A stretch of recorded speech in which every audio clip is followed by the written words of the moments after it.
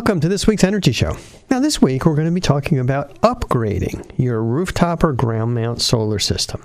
Now, this is kind of unusual. We're not appealing to everybody. We're appealing to, a good 5 or 10% of the people in many neighborhoods that already have solar and are thinking about increasing the capacity of their solar system. They may want to add more panels because their electrical needs have gone up. You are thinking about removing really old panels. I mean, heck, stuff installed before 2000 or so really is kind of close to the end of its life. You might want to replace those and install new panels.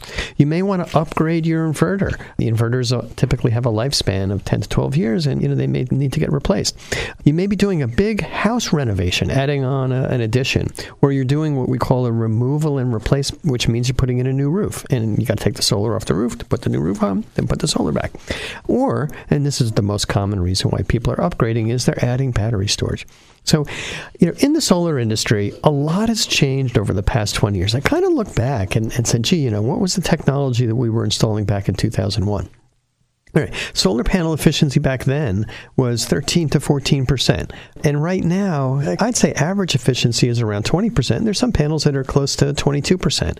Inverter efficiency has gone up, by about the same amount. Typical inverter efficiency, 20 years ago was about 92, 93%. Now, most inverters are 98 or 99%. Don't believe anybody that says they have 100% efficiency. I actually saw somebody that was claiming that. Now, monitoring right now is pretty much standard on systems. It was really complicated back in the day 20 years ago. You had to run a serial cable, connect it to your computer, a special little card. It's more standard now, but candidly, it's still complicated. Monitoring is our biggest cost of customer service inquiries. From an aesthetic standpoint, the rooftop equipment is all black now. There was a nice transition from white, clear-framed, aluminum, shiny frames on the modules to black. The racking is black. Even the back sheets, that's the plastic that's behind the solar cells, behind the glass, that's black. So you have panels that look all black, which blends in a lot better to a roof. And perhaps most significantly, battery storage systems are out. They're fully automatic. They're not based on lead-acid batteries that had a shorter life and that needed maintenance. They're more reliable, and the batteries from major companies have 10-year warranties. Those are solid warranties.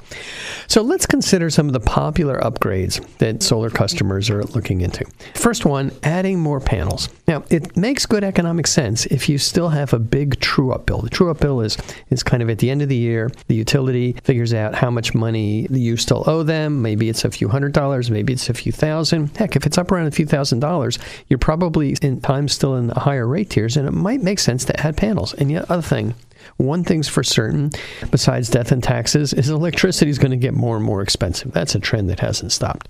All right, so it makes sense to add more panels. Now, obviously, you have to have enough roof space to add panels. And keep in mind also that the investment tax credit, which is 30% in 2019, going down to 26% in 2020, the ITC applies to all the related work for solar. So if you're thinking about upgrading your electrical service or doing something like that, and if you did it in conjunction with adding more panels, I believe your accountant would say that the ITC applies. You can get 26% off of that extra work.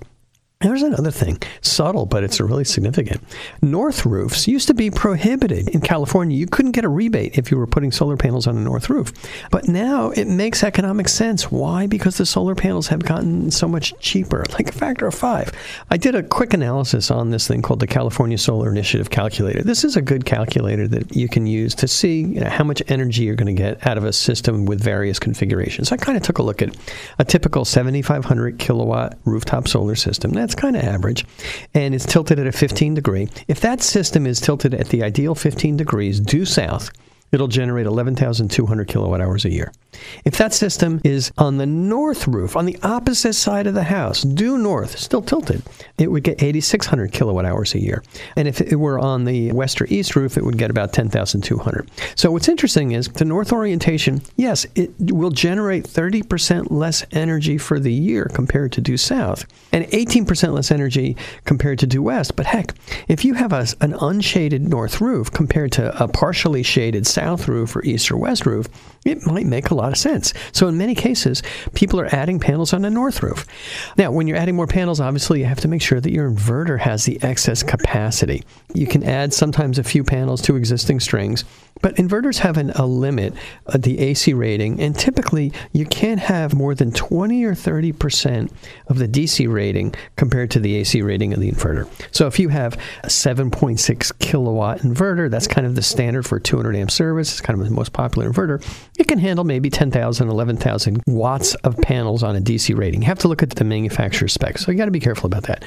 If you're making a bigger addition, part of that addition is going to be a new inverter. We'll talk about that in a minute, because the significance is if it's an old inverter, the ITC would apply towards upgrading that inverter, whereas if it were just the inverter were to fail and you're not adding solar panels, it's not kosher to claim the ITC if you're not adding capacity. In other words, the ITC doesn't apply to maintenance, it applies to new equipment. Now, depending on the size of the addition you're looking at, you may or may not need a new building permit, and utilities usually require a new interconnection agreement if you're expanding the system by more than about 10%. All right, now another thing, this comes up every once in a while, people are removing the old panels and installing new ones. I mean, I used to think this is crazy. Rooftop solar is not like a car that you might want to replace every 5 years, although I keep my cars until they die. The old panels from reputable manufacturers, they're still working great. I mean, I got customers that put in Sharp and Kyocera panels almost 20 years ago. They're working great. We're upgrading those with batteries, leaving the panels up there. Because these panels were guaranteed to have a 25-year warranty with a 0.5% annual degradation, and they're sticking to that. They're good. The only problems that I've really seen are from marginal manufacturers, companies that kind of got started, didn't have enough capital, or the companies that did sloppy manufacturing, I won't go into the details there, or they might have had defective materials. But the established manufacturers, even once in a while they had defective materials, they really backed up their warranty. They helped installers replace everything if it ever became necessary. I'm happy about that. Marginal manufacturers or companies that might still be around but got out of the solar panel manufacturing business, they might just ignore the warranty claims, and that's kind of painful. We have to deal with that every once in a while. Now, as far as removing all your old panels and putting in new ones, in some cases, it might make sense. If you have a 15-year-old system or systems more than 15 years old with an old inverter and you want batteries, maybe it makes sense. We're seeing some customers do that. Also, it might make sense if you have older panels from a certain manufacturer that aren't compatible with current inverters. Now, this manufacturer made panels that required positive ground wiring. Now, in the electrical world, negative grounding is standard. These panels had positive grounding. It gave them some extra efficiency. The thing is that they needed special positive ground inverters, which were only made by one or two manufacturers. Those manufacturers aren't making these inverters anymore. So when those inverters die, they would have a lifespan of 5 to 10 years. There's no replacement inverters. So you have these great positive ground panels. They look great, they work great, the warranty's still good, but there's no electronics to run them, and that's a big problem. So as an aside, if you have one of these older panel systems and your inverter's kind of old, you might want to go see if you can still get one of the inverters, like a spare inverter. Otherwise, when that inverter goes, you're going to need new panels. Now, also, when you put in new panels, you're going to need new racking. So it's usually you have to remove all the roof mounts, remove the flashings, and it's tricky to do that in a way that's not going to create leaks. So a reputable installer or a contractor or a roofer is going to be there to seal those old roof mounts. It's possible sometimes that you might be able to reuse the existing roof mounts, but the old panels were different sizes and the new panels are bigger, so it's tricky. Okay.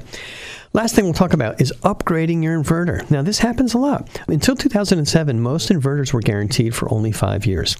They would last 10 years. Now, most inverters are guaranteed for 10 to 12 years, and I would say they'll last typically twice the warranty. So you can look at those inverters to last 20 to 25 years. Microinverters and optimizers, the little packets of electronics that go on the back of the panels, they're guaranteed for 25 years. So pretty much these older inverters, the ones that were put in with a 5-year warranty, great at the time, state-of-the-art, but they're failing. And it might cost you $3,000 or so to replace that inverter with the appropriate wiring with a new one. Not a big deal. Now, as I mentioned before, the investment tax credit doesn't apply to maintenance. So if your inverter dies, you're going to have to just pay for that. You don't get a tax credit. But If you add new panels at the same time you replace your inverter, the ITC applies to both the panels and the inverter. So when your inverter dies, if you can, it's a perfect time to add more panels because you're going to save money. Here's an example. Say you have a 4,000 watt inverter and you want to put in a 5,000 watt inverter and add more panels. It might be $3,000 cost to replace the inverter, maybe $5,000 for 5 new panels, total of $8,000. But it's really only going to be $5,600 because you get that 26% tax credit. And so think about it from that perspective. It's really, really useful. So you're really saving a lot of money. Okay. Also, keep in mind, these new inverters, they're more efficient, like 99%. They have built-in monitoring, cellular monitoring. It works a lot better. The software is a lot better. And a lot of these new inverters are fully compatible with battery systems, and that's what a lot of customers are looking for. You know, a lot of times people replace their inverters so they get one that's battery compatible. Now, microinverters, if you have an existing microinverter system, like an Enphase system, they're great, and you want to add on to that, it's easier typically to add on to a system that has microinverters because you don't really have a central inverter to change. The dilemma that we found out is the older microinverters, and I have a set on my house. They've been there for 15 years. These older microinverters may not be compatible with the new monitoring systems that these manufacturers are using or new cables. So you may need to replace all of your old microinverters and replace all the wiring from the panels to the roof, probably not down to the ground, but you're going to need to do some replacements. So it kind of ends up being a lot of work. It was a little bit of a surprise. And also, those new microinverters that you're going to put in, you're probably going to take all the old ones out. You're going to have a new monitoring platform that's going to be bigger, better, faster, but it does require some work. Yeah, the other option is if you're putting in a system that requires optimizers. SolarEdge inverters require optimizers. Other manufacturers have optimizers as options. Optimizers are a good idea in terms of performance and safety.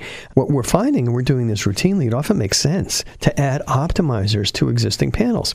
Now, we're doing systems with customers that have 15-year-old Sharp or Kyocera panels. We can use one optimizer for 2 of these old panels, and 2 of those old panels have the same output as one of the new panels, so that's why it kind of works. And now they have a system that's got these same old panels. Still, they were good at the time. They're still pretty good. They are more efficient. They have better monitoring, and they're battery compatible, so there's big advantages there. Okay, a lot of people are upgrading their systems because they're doing a major home remodel. They're adding addition or something, or they're doing what we call an R&R. It's not rest and relaxation, certainly not rest and relaxation. It's a lot of work. R&R in the solar industry refers to removal and reinstallation of an array. Now, kind of looking at why you might do that, it's pretty rare. It usually happens 10 or 15 years after the system was installed because reputable solar companies don't want to install systems on old leaky roofs. And there's been a number of cases where when we started working on the system, it looked like the roof was okay, customer didn't have any leaks, and we get up there and we find out that it's spongy underneath and the shingles are kind of bad, and we're like, all right, let's get this roof fixed first. It's a pain in the neck because we had a job that we were starting, but we don't want to have a problem with the customer. So what happens a lot is after 15 years or so, the roof might need to be replaced. And maybe not the roof where the solar array is, maybe the other side of the roof. Keep in mind, wherever the solar panels are located, they're going to shade the roof. Or what sometimes happens is, 20 years ago, the standard was not to use flashings on the roof mounts. So some of the leaking may be caused by really old installed solar systems. Not that the installations were done improperly, it's just that the procedures and the technology were different 20 years ago. So for these R&Rs, or removals and reinstallations, it's a 3-step process. The solar contractor typically has to remove all the solar panels and the roof mounts. The roofer comes in and re-roofs. You might have there's some companies that actually do solar and roofing. Cinnamon Energy, we just focus on the solar. So the roofer re-roofs, and then the solar contractor comes back and replaces the array. Typically, the solar contractor will store the panels on the side of the house. They usually don't need to take the inverter off, but we'll talk about that as an option later. And when the roofers are done, the solar contractor goes up, puts in new roof mounts, puts in flashing. Sometimes we can reuse the conduit if the layout is exactly the same. Often we have to put in new conduit and new wiring, and then we have to recommission the system. So it kind of ends up happening is we have to do all the work to own the system again. We got to make sure the thing's working pretty much the way it was when we took it apart. Now, when you're doing these R&Rs, there's an opportunity to add panels, because if you add panels, that's a good time for you to replace the inverter. And that's something that we recommend because you're going to get the tax credit on replacing the inverter. And also, it gives you an opportunity to maybe cover some of the re-roofing costs from the ITC and maybe some of the electrical costs. Maybe that might be a good time for you to upgrade your electric service. Or if you're adding on to your house, you're doing a major remodeling, add a few panels, upgrade your electric service, and you can, talk to your accountant and your contractors, but that might be a way to save a little bit more money in a completely legal way by having some of that work apply to the solar installation. Therefore, it would be covered by the investment tax credit. All right. Now, the most popular reason for people doing upgrades, because our phone was ringing off the hook, the power goes out, the next day when people have power, they start looking around for solar and storage, is adding battery storage. Now, there's two ways to add these battery storage systems. One is to add what's called an AC coupled system that's going to be working in conjunction with the existing inverters and the existing panels. So there's actually two separate inverters. We'll talk about that more later. Or putting in a DC coupled system with only one new inverter. You take out the old inverter and you put in the special DC coupled inverter or hybrid inverter. It does both. Now, the choice depends on pretty much your existing equipment, because sometimes our options are narrowed down and there's different prices for doing this depending on how you want to approach it. Now, the DC coupled systems are preference because they're more efficient. When the solar power is on the roof, it's DC.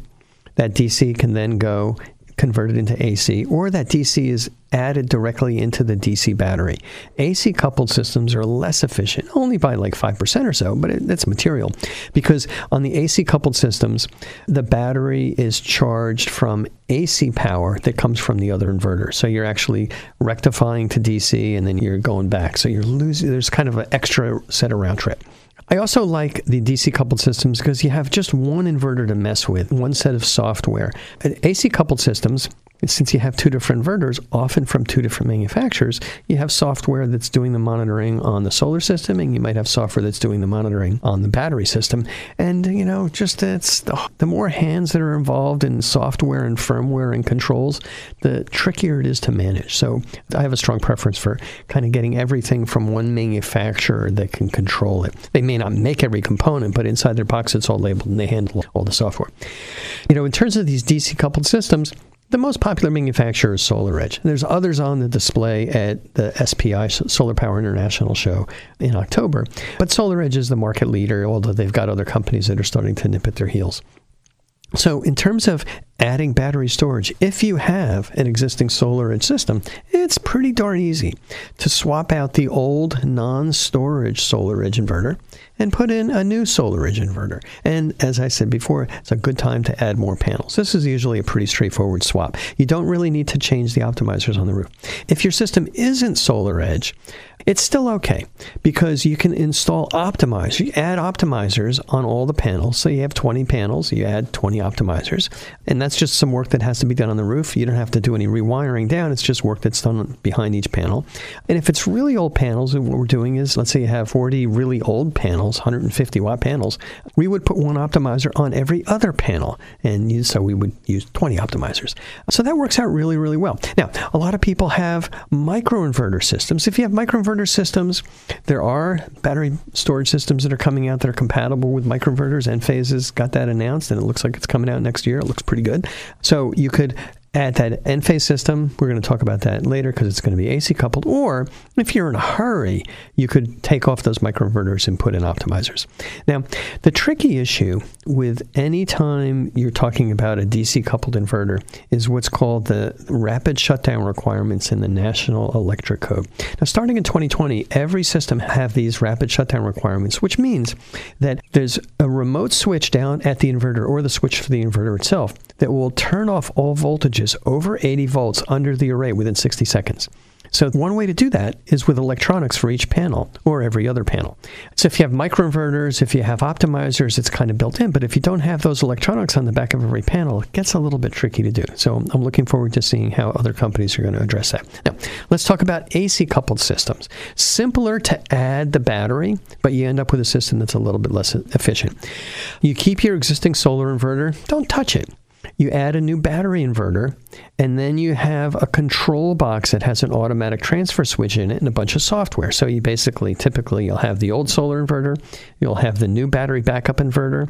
So the solar inverter talks to the DC panels, the battery backup inverter talks to the battery, the DC battery, and then there's a control box with a transfer switch and software. Both of these things feed into, and that control box will then control how you're moving energy from the solar to the house, or the battery to the house, or the solar to the battery. It works. It's a little bit more complicated. And, in both AC and DC coupled systems, when the power goes out, our recommendation is that the power goes to just the power critical loads. Now we start touching on the issue of whole house backup. But before we get there, talking about the AC coupled systems, there's less disruption that needs to be done, but you're going to end up with 2 different inverters and 2 different sets of software.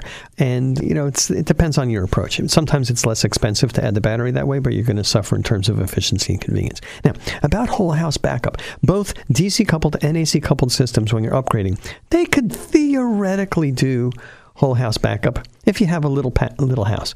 But for most people, what you have to do is you have to put in what's called a critical loads panel, a backup panel, because you have limited amount of battery energy and you have limited amount of inverter power. And boy, this is a funny coincidence. Just like 2 days ago, there was a blackout in my neighborhood and power went out, and it had been cloudy for 3 days. So our battery was already down to 27% capacity. Well, since we were only running the critical things, that battery was plenty to keep things running. It kept our lights on. It kept our internet on. It kept the furnace on. It kept the fridge on. My wife was able to put on her makeup. It worked out fine.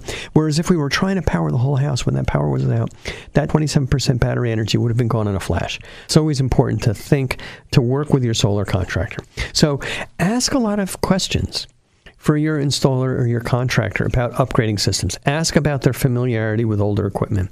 Ask about how long they've been doing maintenance on this older equipment. Ask about other upgrades that they have. And when it comes to batteries, you got to find out what their battery experience is. Ask about the duration of the system, how long the batteries are going to last, how much backup power they can generate. They should know those answers at the tip of their fingers, and get some local customer references. Okay, that's all the time we have on this week's Energy Show. Thanks to all of our listeners for tuning in. And if you missed any of today's show, you can go to our website at cinnamon.energy and listen to the podcasts.